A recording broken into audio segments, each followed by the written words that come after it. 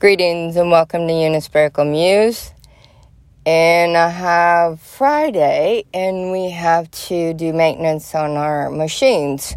You do it once a week because you're going to be using a lot. I've conquered 3 different cancers in my life, so you have to find the hilarities.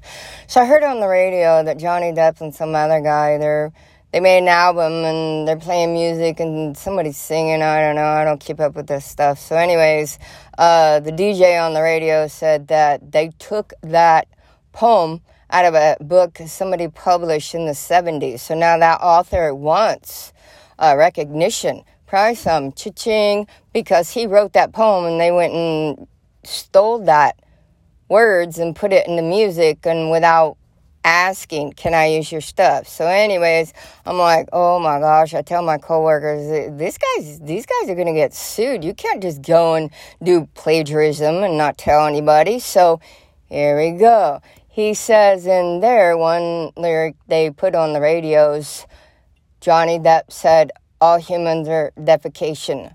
And I look at my coworkers, I said, no, I'm an angel. I'm going to fly around like a bird in the sky, and I'm going to go, doot, doot, and then I'll look up, what is that smell? Life is love, love is life. Blessings from Urban Lewis, and thank you for your support.